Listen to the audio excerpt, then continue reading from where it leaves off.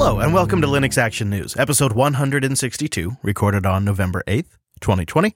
I'm Chris. And I'm Wes. Hello, Wes. Let's do the news, and let's start with the Raspberry Pi 400, the $70 Linux desktop PC that's essentially an updated Raspberry Pi 4 in a keyboard form factor. Over at Ars Technica, Jim Salter has a great breakdown, and he notes that the new form factor, which apparently has been in the works ever since the introduction of the official Raspberry Pi keyboard, addresses and enthusiastically supports the Pi 4's growing use case as a replacement, or at least alternative to, the traditional desktop PC. Now, isn't this interesting? Because it really kind of shows you what their game plan is. We speculated when the Pi 4 came out that they're kind of positioning this as a desktop, but now we have it all in a form factor. The Pi 400 is special because it takes what is sort of famously the Raspberry Pi keyboard and sticks a Raspberry Pi 4 in here, but it's not just a straight Pi 4 in a box. They've built a custom motherboard, a custom heating solution, and they've managed to keep the GPIO pins on the back. I got one. I got the kit, which includes, of course, the unit itself, a micro SD card slot preloaded with Raspberry Pi OS, a power brick, an HDMI cord, an SD card adapter, and a really nice book. Wow. So basically, you just need a monitor. Yeah, and that kit is $100, and it arrived at middle of the week, so I've had it for a few days, and I really kind of put it through its paces. And I have to say, I'm happy with the end result. It kind of makes a big difference having a Pi 4 just ready to go. I don't have to carry my crash bag kit around anymore with an HDMI monitor and a keyboard and a mouse and a cord in there and all the power adapters. Right. I mean, you're a heavily adopter, I think, of the Raspberry Pi platform, and this is just all the more convenient. Now, maybe space is at a premium for you, but in my home office, I wouldn't mind just having this on a shelf running as a server somewhere with easy access to a monitor if I need it. You totally could do that. This thing is surprisingly well built. It feels very solid, and I'm really happy to say, even when you're putting it under significant load, it doesn't get hot to the touch. I didn't get like heat coming off the keyboard like you might get. Nice. Yeah, like a laptop does that, right? And this doesn't have that problem. It doesn't have a headphone jack. Well, that's too bad. It does have two micro HDMI ports. Is that what those are? Yeah, so you could drive dual 4K displays with this thing. Fancy. I only was pushing 1080p. I'm very happy with that, and it performs really well there. It has 3 USB ports on there. 2 are USB 3.0, and 1 is USB 2, which you could use for like your mouse. And then one of those I just use as a USB audio interface. That's how I go about it. Gigabit Ethernet is really nice to have. The power is delivered over USB-C. Great. It doesn't have a power switch, so you are plugging or unplugging, or like CanaKit and others, they sell little switches that you plug your USB power cord into, and then you plug that into the Pi, and you can use that as a power switch. Call me old-fashioned, but I'd love to have a power button on this thing. But I suppose it does keep things simple and maybe the cost down. Yeah. So this really harkens back to like my first computer was all inside a keyboard, and I hooked it up to the back of a television screen, and there was no mouse to speak of. And it had somewhat of a command line interface. And when I saw this, it reminded me, just when I started using it even and plugging things into it. And when my son asked me, hey, can you plug that into a TV? I was like, yes, you could. Let me tell you a story, son. Right? I mean, it just seems like a very versatile platform. It's easy to get started with. It comes with basically everything you need, including a pretty impressive guidebook. Yeah, it's the 4th edition of that. They've included it with other kits, but this is an updated one. I'm also happy to report that it boots right from USB 3 storage. So if you don't want to use the micro SD and you want to boot off of like a USB 3.0 SSD, nothing required to configure it. You can flash a Raspberry Pi image to that SSD and then just plug it in over USB 3 and it'll boot right off that. Oh, that is great, and should make things a lot easier if you want to try out different distros. Which I did. I started, of course, with Raspberry Pi OS, which runs from the SD card because I got the kit. And you can tell they've really eked out decent performance. It's got a minimal desktop and a Debian base, and it has tools to configure the Raspberry Pi. It feels like it's native OS. They've done a really good job there. And I think it's going to be plenty for a lot of people. But not for I, Wes, not for I. I first started out with, of course, Ubuntu 2010. Naturally. I decided to go with the full GNOME desktop because that's something that the team put a lot of effort into. Well, and it's always interesting to see, is the Pi up for what you might consider a standard Linux desktop these days? I mean, it's totally usable. And I think it really underscores that what now holds back the Raspberry Pi platform is their storage medium. I'm not 100% comfortable recommending this to friends and family and then have them run everything off of an SD card because I know that a micro SD card has a limited lifespan. It's cheap, easy to get started with, available, but also it's just not going to last that long, and it's slow. And because you have so few types of I/O, USB is really the primary I/O on the Raspberry Pi, dedicating one of those ports to your storage kind of stinks because you're also dedicating the USB-C port to power. So you're burning multiple ports. What it really underscores is what we need is some way for storage that is a conventional storage, maybe NVMe disks like on the Pine, but some kind of storage that I can plug into this thing that's fast and built into the motherboard and on the bus off of USB is really what's got to come next for these things, because you could put 8 gigs of RAM in the Pi 400 and that would be lovely. And you could even put a much faster ARM CPU. That'd be great and be a noticeable improvement, but it's still massively hindered by the storage choices. It's really unfortunate. And, I put a very high-end Samsung NVMe SSD, and I'm still limited by what USB 3 can do for me. And I'm burning one of my valuable ports, too, at the same time. Right. I think it's, it works well at the low end of the market, but clearly there's folks who have nice peripherals or are using it for server-related tasks, and you want to have access to these. Maybe it's empty by default and just an add-on later. It would also be nice if it was fit right on the board, so it would keep that handy form factor. Yeah, and I think in IoT and in server work cases where I/O isn't super intense, a really fast SD card gets the job done. Or in a like a large cluster environment, you might use NetBoot and run off of network storage. Yeah. But when you're talking about the desktop and you're talking about getting it as a desktop kit, think about this, $100 Linux PC that's well built, well supported, and is really stable. That's really a great proposition. Right? The only downside is, oh, by the way, that storage probably has about a year or two lifespan max, depending on your usage, and it's going to be real slow when you're loading applications. Yeah, that does bring the question of, if this is someone's first Linux experience, how far does the caveat of the Raspberry Pi go, especially if they're not really familiar with their options? We want Linux users to have a good first impression. Yeah, and I really, really could see myself using this long term as a studio desktop machine that's always ready to go with SSH, that always has like my email program on it, that has a web browser that I'm logged into so I can get into stuff really quick. It's low power, it's low heat, it's silent. Seems natural for any kind of like kiosk, always available display setup. I also put Manjaro Plasma Edition on this, and I felt like, and I kind of suspected this might be the case, and it seems to bear out in my testing, Plasma is a pretty good experience. Kwin is pretty clever about scaling down to different hardware. Yeah. And Raspberry Pi with Manjaro is a nice combination. Like they go good together. Lots of available software, a desktop environment that is certainly first class. Modern CPU Indeed. with some of the latest drivers. And so I was able to use OpenGL accelerated graphics under Kwin on the Pi 400. And I felt like performance was really good. I mean, you'd sometimes have, maybe it isn't the smoothest at resizing windows and stuff like that, but man, when you combine that with the price tag, $70 if you don't need the kit, $70, native Linux device, and silent, it's really nice. And the experience for getting Ubuntu on this is first class. I have to really give props to the Ubuntu team. When you go to download the Raspberry Pi version, they have really nice pictures that show you every Raspberry Pi that they support, and they already have updated with the Pi 400 on there. That's nice. So I found the picture of the Pi 400 and downloaded the ARM image, and that was that. It was that easy. This has got to be one of the nicest, most streamlined pre-built Linux boxes I've ever seen, because silence and low power is big for me. Those are big attributes. And having gigabit Ethernet means, at least in my use case, I'll have this thing just set up as a terminal station. We can jump on fake NAS and we can do Arch updates and all kinds of stuff whenever we need now. I think it's just a great machine. I thought I was going to give it away as a gift, but it's too nice. It's too unique. You're keeping it. I'm very happy with it. So I hope that means that we'll see this form factor stick around, because, the Pis have just been getting better and better more available RAM, more horsepower.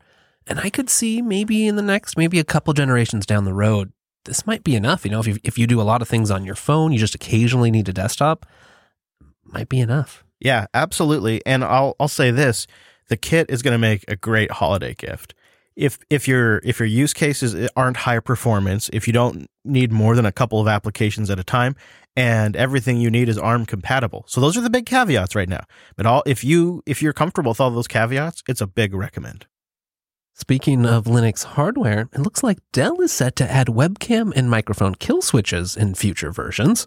Now, this is interesting because I think we're all pretty familiar with some privacy-oriented niche devices out there like the Librem notebooks and the Librem 5, where they have physical hardware switches on the side. But this might be something a little different because we're getting these details on what could be landing in future Dell products, say in 2021, by source code in the Linux kernel.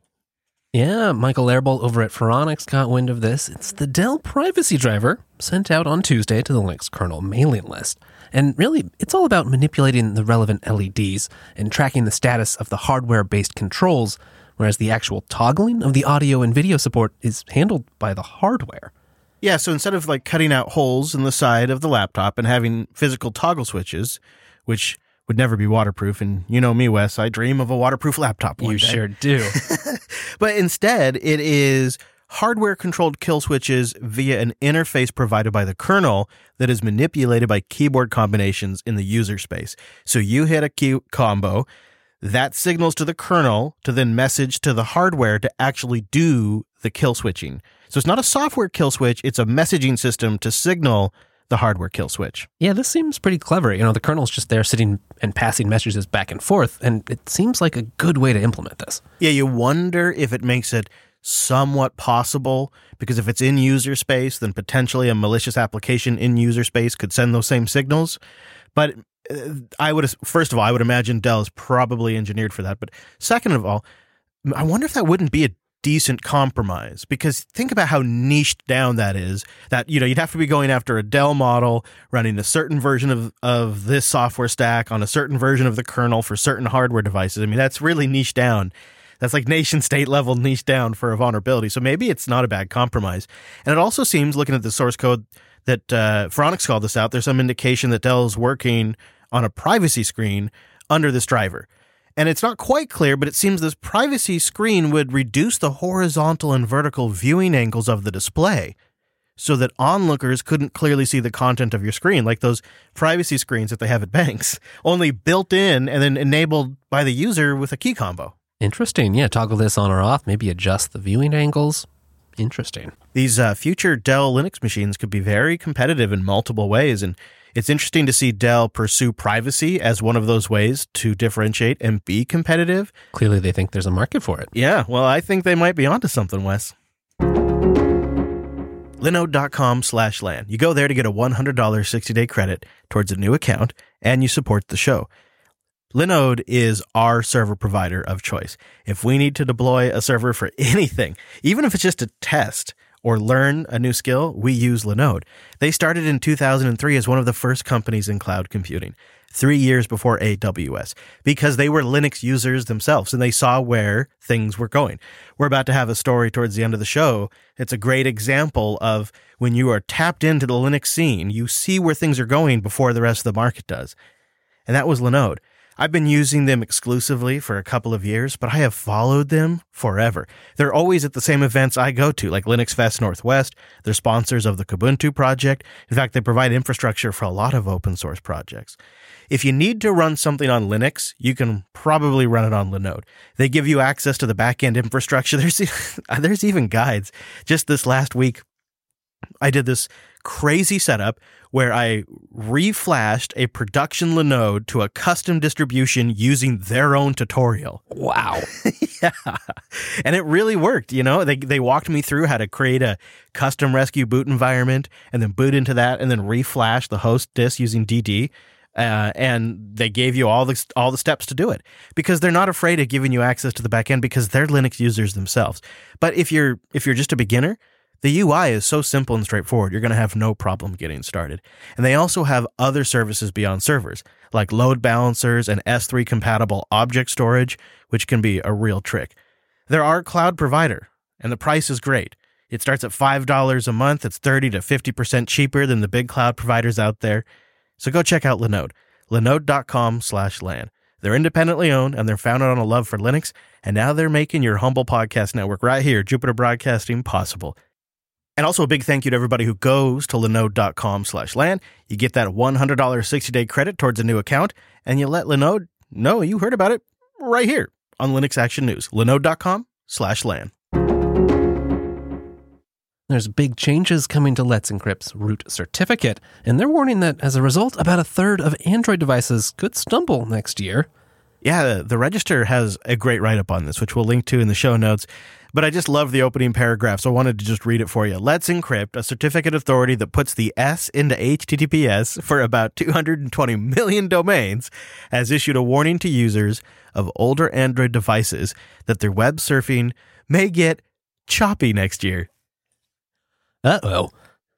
Now, what does all of this mean? Okay, well, to get a certificate authority started, you have to get some folks to trust you, and it takes time to do that. So from the start, Let's Encrypt had some support from IdenTrust, who sort of cross-signed everything Let's Encrypt was doing, made it so that existing browsers, existing computers, existing trust stores would accept these brand new Let's Encrypt certificates. So they had like a cosigner. Exactly. Like you might have on your home loan because, well, no one trusts you. Dad had to co-sign on my first car. I had no credit. So naturally, the next step was they made their own root certificate and applied for it to be trusted with all the major software platforms. And actually, by July of 2018, their root certificate had been accepted by Microsoft, Google, Apple, Mozilla, Oracle, and yes, even BlackBerry. And so it was no longer really necessary to have IdenTrust's root certificate vouch for Let's Encrypt's character. I love how this isn't an issue for BlackBerry users, but of course the problem is that Android devices are slow to update. And so next year on September 1st, 2021, this root certificate that Let's Encrypt was initially using, it relied on cross-signing, like Wes explained, and that's going to be wrapped up and done, which means new certificates that have been issued since those Android devices were built and shipped and presumably last updated won't trust the certificates from Let's Encrypt in this new era. And so they just may not connect, or they may issue some sort of error in their web browser. And most notably, this includes version of Android prior to 7.11. So that's actually a fair amount of them, it seems. That lapse in trust will hit actually about a third of Android devices currently operating.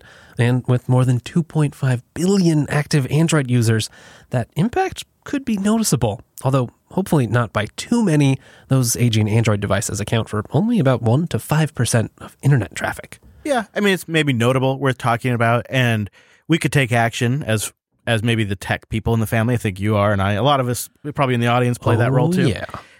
If we have family members that are on older Android devices and they're just in a position not to upgrade, one thing you could do that would help them is get them on Firefox. It won't be affected by this issue. Mozilla's all up to date. They're going to be good to go if they put Firefox on their Android device. Problem solved.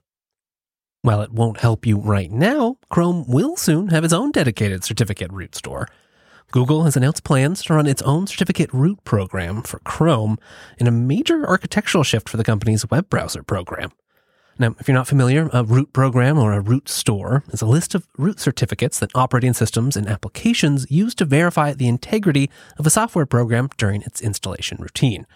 Browsers like Chrome use root stores to check the validity of an HTTPS connection. They do this by looking at the website's TLS certificate and checking if the root certificate that was used to generate the TLS cert is included in the local root or program store. And the notable thing here is that since Chrome's launch in 2009, it was using the underlying platform's root store. So that was always the root source. But now, according to a wiki page, Google has announced plans to create their own store named the Chrome Root Program. And it will ship on all versions of Chrome on all platforms except for one. Can you guess which platform? Oh, something tells me it's iOS. Yes, it's iOS. It probably would get them kicked from the App Store.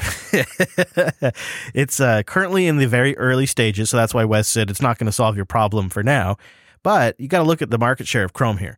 And, by some estimations, 60 to 65%, it's the gateway to the internet. And so these kinds of changes are going to have big impacts. And you got to assume Google's going to be more up to date with their root store than some of these older platforms, some of these older OSs that users decide not to abandon.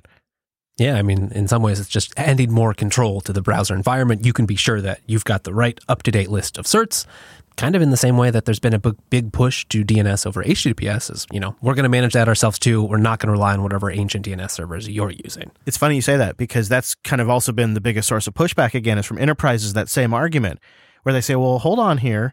We manage this very carefully at the enterprise level with a lot of intention, and now you're just going to go bypass all of our hard work? Like, we've put a lot of effort into this, and this is kind of the ongoing battle as web browsers become more and more self-contained. I mean, would it be that crazy to see a future where by default Google just uses 8.8.8.8 for its DNS resolution and doesn't even bother using what's on your OS? I could absolutely see a future where that happens. And I could see enterprise IT admins hating that change. I would hate that change. I, on all of my LANs, run a local DNS cache. I know, I'm that guy. But it just makes things faster. And I like having machine names and all that kind of stuff. I like naming my computers and being able to SSH to them by their name. And that's just good fun. Or their URL. And those kinds of changes, so they rob you of that functionality. But you hope maybe they'll make it opt-in. Yeah, if I can add some automation, some scripts that will install my custom certs into their new store, I can handle it. I think it's pretty easy, though, to see why they're doing something like this. You can kind of understand and appreciate why Google feels like this is necessary in light of the Android situation. They kind of created the problem, and now this is sort of a weird way to fix it, but you can see the logic. It's still early days, though. Google has published rules for their new root program and is asking people to start applying to their whitelist now so that down the road, when they eventually do adopt this new program, there will be a seamless transition. I want you to explain this next one to us.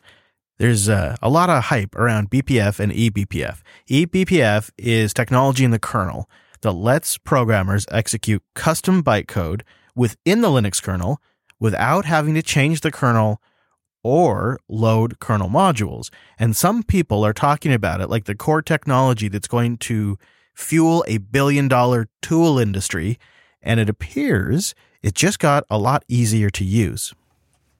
Yeah, right now there are already many eBPF-based startups building networking, security, and performance products, yet all of them basically require customers to install LLVM, Clang, and the kernel header dependencies, and often that can be over 100 megs of storage just to get started using any of this. And if you're looking at like router devices, edge devices, or even just tooling devices, that's not insignificant. And, one more layer to have to pull in your image. Yeah. So 2 new technologies, BTF and CoRE, eliminate these dependencies at runtime. So not only making BPF more practical for embedded Linux environments, just as you're talking about, but really just for adoption everywhere. Now, all right, those were acronyms before, but first we've got BTF. Right. A little confusing because it's the BPF type format. Oh, it's got an acronym inside it. I like that. That's right. And this provides struct information so that you can avoid needing to have Clang or the kernel headers. You've already got that struct information available to you. Yeah. Okay. And then I think the other one you mentioned was CoRE. That's BPF compile once, run everywhere, which allows compiled BPF bytecode to be relocatable, avoiding the need for recompilation by LLVM. Yeah. Now, okay. So imagine this as somebody who's trying to use BPF in their project, in their product.